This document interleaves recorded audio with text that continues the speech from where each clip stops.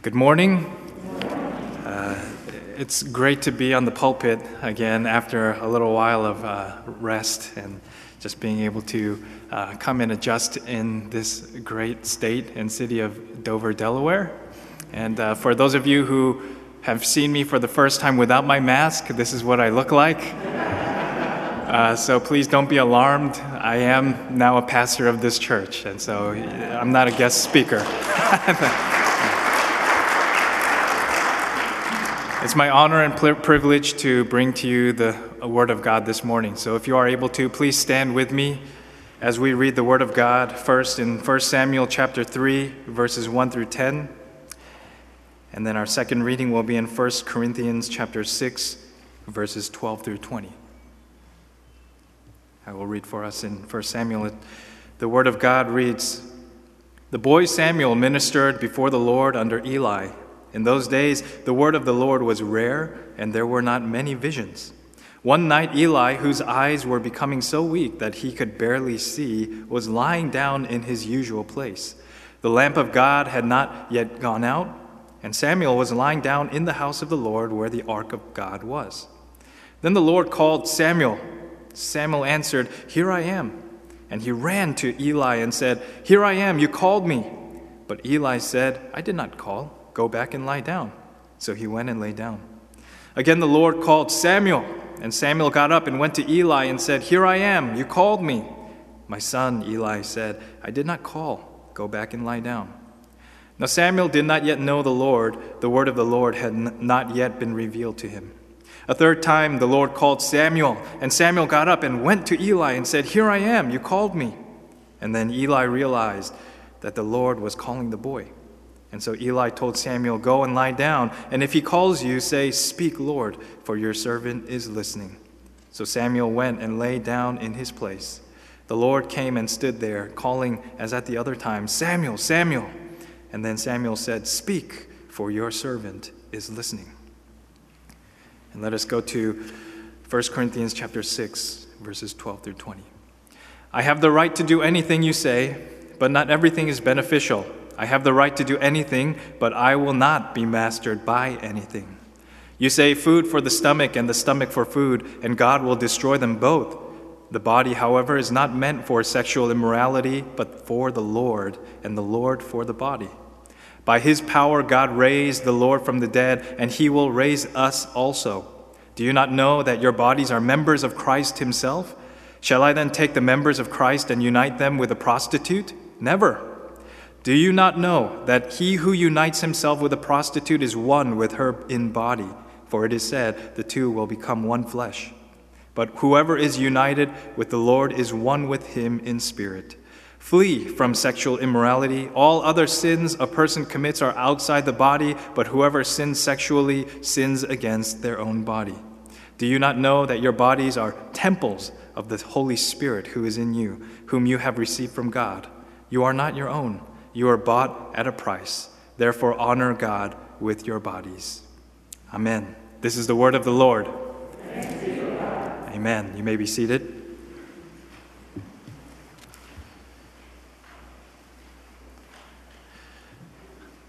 Now, through today's second reading in 1 Corinthians, we can see that the way that you understand the gospel message, the way that you interpret scriptures ultimately leads to how you will live your Christian life. The more you know about Jesus and the more you are learned in the gospel, the more you will live for Christ. And vice versa, the less you know about the gospel, the more elementary your knowledge of Jesus Christ is, the more your Christian living will not reflect the scriptures and not reflect the gospel. And this transformation, of course, comes through the Word of God and the working of the Holy Spirit to sanctify you. We can see this in our lives in fundamental doctrines such as grace. And we all know grace. Hopefully you know grace. The name of our church is Grace, and so hopefully you're familiar with this fundamental doctrine. The less grounded we are in grace, this doctrine, the less we will live in grace, and the more we will try to attain our salvation on our own. But on the other hand, the more you know about grace, the more you are immersed in the knowledge of God's grace, the less you will try to save yourself, and the more you will depend on God to save you. And it was these types of fundamental doctrines and knowledge of Christ and the gospel, these misunderstandings by the Corinthian Christians that led them to fall into many sins, and it caused Paul to write this letter to them. And in the greater context, we see in 1 Corinthians, Paul admonishing the Christians in Corinth about their way of living. Now, they would boast about, well, I'm spiritual and I do these things. But it caused so much division in the churches in Corinth. Now, what were some types of things that they were claiming? What were some types of things that were causing these divisions? Well, first of all, we see Paul right off the bat in chapter 1. He says, why are you following different people? So they were dividing over who was the better teacher. Well, I follow Paul. No, I follow Apollos. I follow Peter. Well, I follow Jesus. I'm the most spiritual. Hopefully we all follow Jesus. We see Paul admonishing them constantly about these trivial things that they would boast about and cause division. They were divided over what kind of foods they could and they couldn't eat. They were divided about many different trivial issues, taking each other to judicial court even over these things. And Paul is just shaking his head, saying, aren't you Christian? It wasn't because they were horrible Christians that they did these things. It was because their knowledge of Christ, their understanding of the gospel was lacking. And these things might seem ridiculous to us, and they might seem trivial to us today, but don't we see similar things in ourselves, in our church, in our community as well? Just as they said, I follow Apollos or I follow Paul, some of you guys might say, I follow Kenny. He's the senior pastor. No, I follow Joshua. He's the new guy. We might say, I like Korean food, or I like Mexican food, or I don't like food. I hope not. Some want more things in a church and some want less things. Some want things to be changed like this, and we need to give in this area or that area. I've seen some churches split over the color of the carpet in their church. And don't look at the carpet. The point is that slowly, just like these Christians in Corinth, we also may divide over things that are not essential. Why does this come about? We become divided as Christians because we deviate from the gospel. We deviate from the knowledge and growing in the knowledge of Jesus Christ. And so how can we overcome this? Well, Paul gives us a simple answer. He says, live a gospel-centered life that points to Christ daily. Grow in the knowledge of Jesus Christ so that you live according to His will rather than your own will. And specifically in our text today, Paul speaks and points to holiness.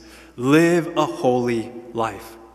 And I don't know if Pastor Jeff did this on purpose, but I love that last song that we sang about being holy. Now, when we think about holiness, of course, we think about God, and we think about His attributes. We think about His perfection and His purity. We think about Him being sacred and all those things about being holy. We think about Revelations, how all the nations will gather together with the angels and cry out, holy, holy, holy. But what does it mean for us to be holy? Because the Scripture does say, what does the Scripture say in 1 Peter? Peter says, as obedient children, do not conform to the evil desires you had when you lived in ignorance, but just as He who called you is holy, so be holy in all you do, for it is written, be holy because I am holy. So what does it mean for us as Christians to be holy? Does it mean that we are pure and perfect like God? I think it's a part of it. But for us, Holiness means being set apart for the Lord. It means being different from the world.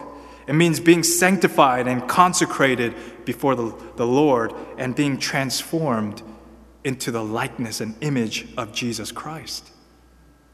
So then holiness is not just being spiritual. It's not just looking perfect. It's not about doing religious works on the outside. It's not about never getting angry and just smiling all the time. These things might be a result of holiness, but holiness means being transformed by the Holy Spirit to be like Jesus, to be set apart for the work of God.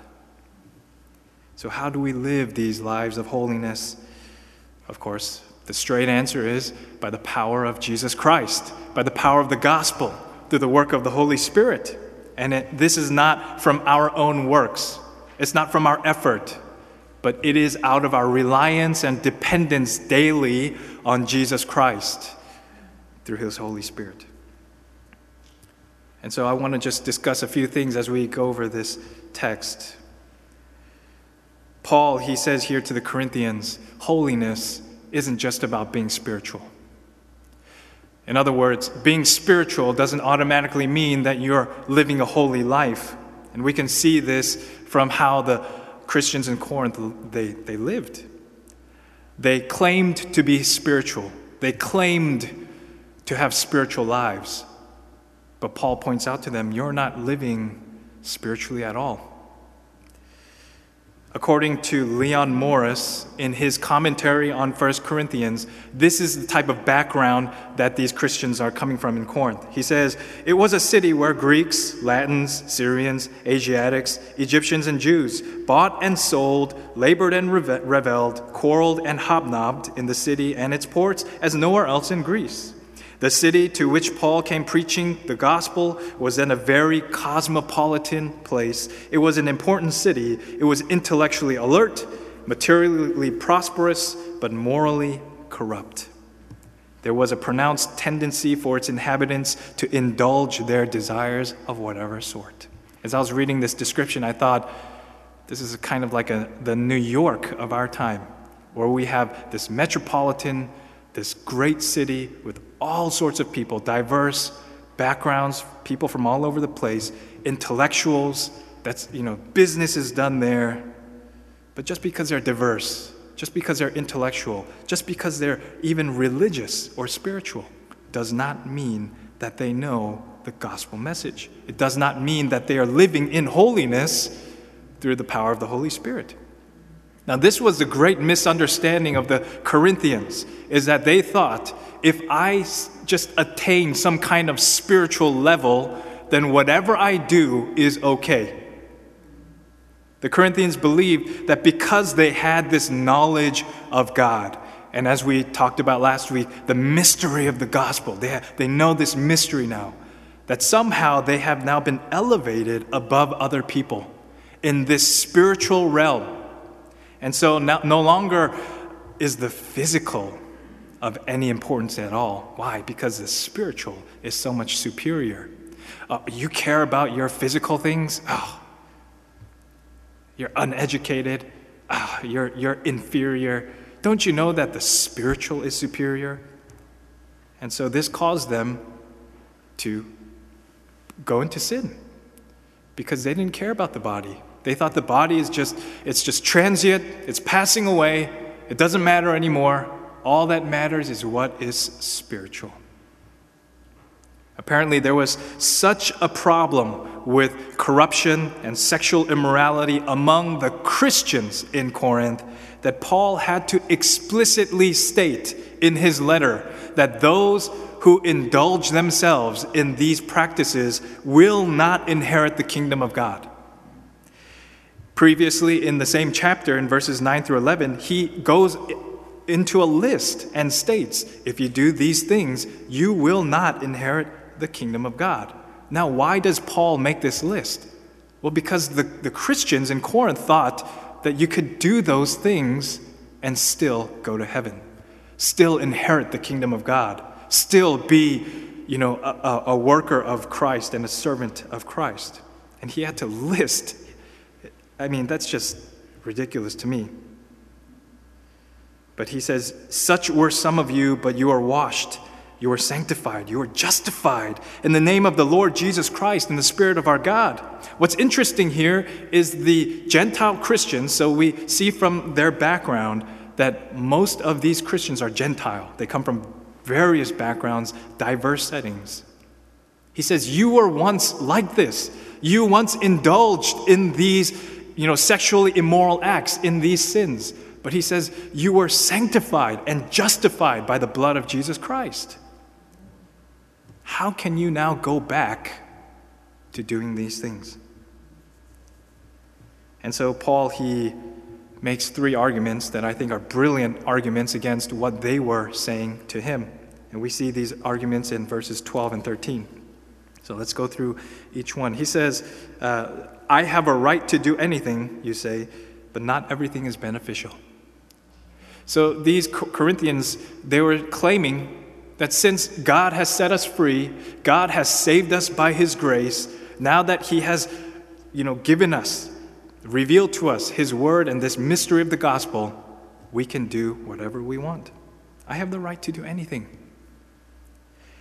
In the intellectual superior minds of the Corinthian Christians, their reasoning was that since God saved them and set them free, freedom means that you can do anything you want. Paul makes it clear, though, that grace is not a ticket of permission to just do whatever you want, but that now through God's grace, we have been set free from sin, from the bondage of sin, from death, and now we are under the power of righteousness, holiness. So grace doesn't mean that you go and now you just sin and just do whatever you want and it's okay.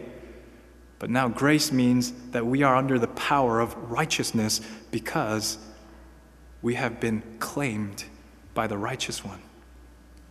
The question that we must ask as we think about grace, our understanding of grace, is, do we think of grace as something that's self-seeking, something that's self-gratifying, pursuing my own liberty? Or do we think of grace as seeking the glory of God, building up his kingdom and his people? The reason why I titled this sermon, Holiness That Leads to Unity, is because that's what happens. When you pursue the holiness of God, you see unity. The unity of God's people. The unity that comes between a believer and God through the Holy Spirit. That only happens when we pursue holiness. When we pursue spirituality that leads to something else, it actually leads to division. And Paul says, when you think you're spiritual and you're not pursuing holiness, what's inevitable is that you are going to seek the things that you want. You are going to puff yourself up, and it will cause division. This is what he says in Philippians chapter 2, verses 3 through 5. Do nothing out of selfish ambition or vain conceit. Rather, in humility, value others above yourself, not looking to your own interests, but each of you to the interests of the others. In your relationships with one another, have the same mindset as Christ Jesus. And then he goes on to talk about Jesus and his humility. In other words, whatever we do must be for the benefit of others and not to their detriment. If Christ had looked to his own interests, where would we be now? If Paul had looked to his own interests and said, well, grace, sets me free and I can do whatever I want, where would we be now? We alike are no longer bound by the laws. We are no longer bound by these things. We are no longer slaves to sin. And so we must ask ourselves in our daily lives as we pursue holiness, does my pursuing this holiness result in others being built up? Does it result in unity in those around me? Unity in my church? Am I becoming more one with God because I am pursuing this holiness? Number 2, I have the right to do anything, but I will not be mastered by anything. And Paul here brilliantly asserts that when you indulge in these practices, claiming that you can do them because you're free, he says, then you will become mastered by them. Now, the reality is that no matter what we do, we are always going to be a slave or a servant of something. Paul in Romans 6:14, for sin shall no longer be your master because you are not under the law, but under grace. And so in chapter 6, he brilliantly lays out, he says, if you are no longer a slave to sin, then now you have become a slave to righteousness. Why does he use these terms? Because Paul knows that in anything we do, whatever your focus is on, whatever your heart is intent on, that will be your master. In other words, if God is not your master, then something else is. And we call that idolatry. This is what the Christians in Corinth were doing. They were claiming to be spiritual. They're claiming to be Christians, but they were committing idolatry. They were putting something in the place of God and claiming that it was God. If you are a slave to sin and unrighteousness, the Bible tells us that it leads to death. But if you become a slave, a servant of God, a slave to righteousness, it will lead to holiness and eternal life. The reason the Corinthians were indulging in their heinous sins was because they were still looking for something other than God to save them. They were looking to their intellect, their spirituality, instead of God. Thirdly, in verse 13, Paul says, you say food for the stomach and the stomach for food, and God will destroy them both. The body, however, is not meant for sexual immorality, but for the Lord, and the Lord for the body. So the reasoning of the Corinthians was, because the body is transient, it doesn't matter. Just like the stomach, it doesn't matter because it's passing away. It doesn't matter what kind of food you eat, it doesn't matter. So just like that, the body doesn't matter. It doesn't matter what you do to your body because in the end, it's only the spirit that matters. That was their logic. That was their reasoning. And Paul, brilliantly, he says, well, what will happen to your body? After this life, what happens to your body? Your body will be resurrected just as Christ's body was resurrected.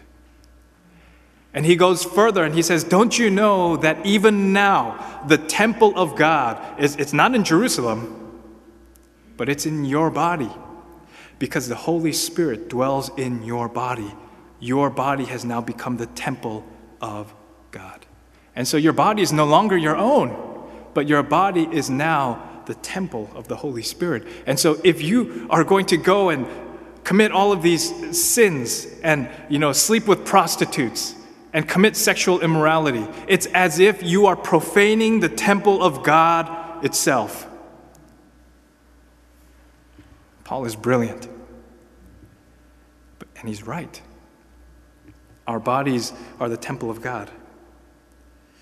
What happens when, in the Old Testament, the priests or the priesthood, or anyone for that matter, profaned the temple of God?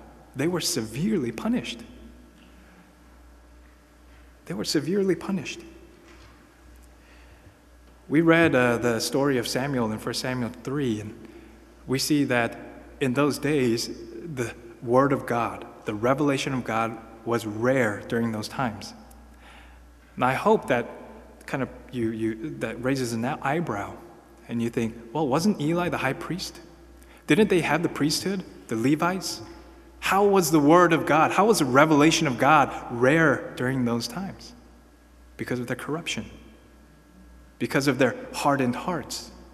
It was because they were profaning the temple of God. Why was Eli's household condemned? Why were they punished? Because Eli's sons, Hophni and Phinehas, they were profaning the temple of God. They were corrupting God's temple. They were corrupting the Israelites, the people. And so God raises up Samuel, this young boy, or most scholars say in this time he was maybe 12 years old. And he raises up Samuel where no one else could hear or know the revelation of God. At the end of chapter 3, I encourage you to go back and read, it says that when it was rare for the Word of God during those times, God spoke to Samuel. God revealed his word and revealed his will to Samuel for the rest of his life, so that nothing that Samuel said fell to the ground. Why? What was the difference? Samuel loved the Lord. He sought the Lord. He sought holiness of the Lord. This holiness, it comes from knowing the word of the Lord revealed to us through the Holy Spirit. In the season of Epiphany, we remember how God revealed himself to the Magi. He revealed himself to Mary. He revealed himself in this Epiphany, this great Epiphany of the great Savior that was to come and save the world from its sins. We also have this same revelation, this revealed word today. Some people say, well, I don't know, and I don't know when God speaks to me anymore. And in the Old Testament, it seems like he just spoke to the Israelites straight.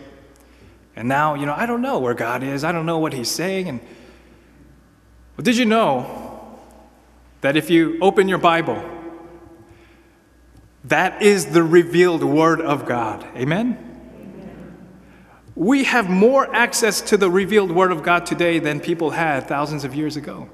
And not only that, but just as Paul says, the Holy Spirit lives in us, lives in me. I don't have to go, hundreds of miles now to a temple to worship, because the Holy Spirit dwells in me. And so don't think that the word of the Lord is rare in our time. No, it's not. He has made it plain for us today. So that in Hebrews chapter 1, the author writes, in the past, God spoke to our ancestors through the prophets at many times and in various ways, but in these last days he has spoken to us by his Son, whom he appointed heir of all things, and through whom he also made the universe.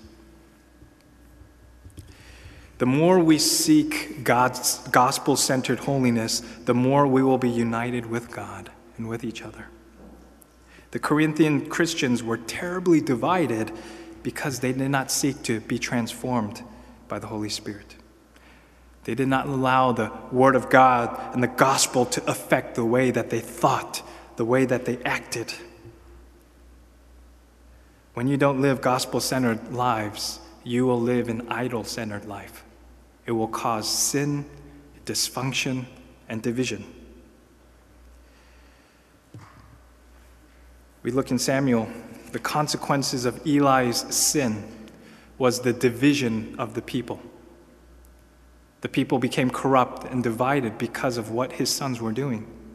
But on the other hand, God raised up a man named Samuel. And he used Samuel to anoint the first king of Israel and bring all of the Israelites together under God. When we pursue holiness, it's not just good for me, it's good for those around me as well. It's good for the church.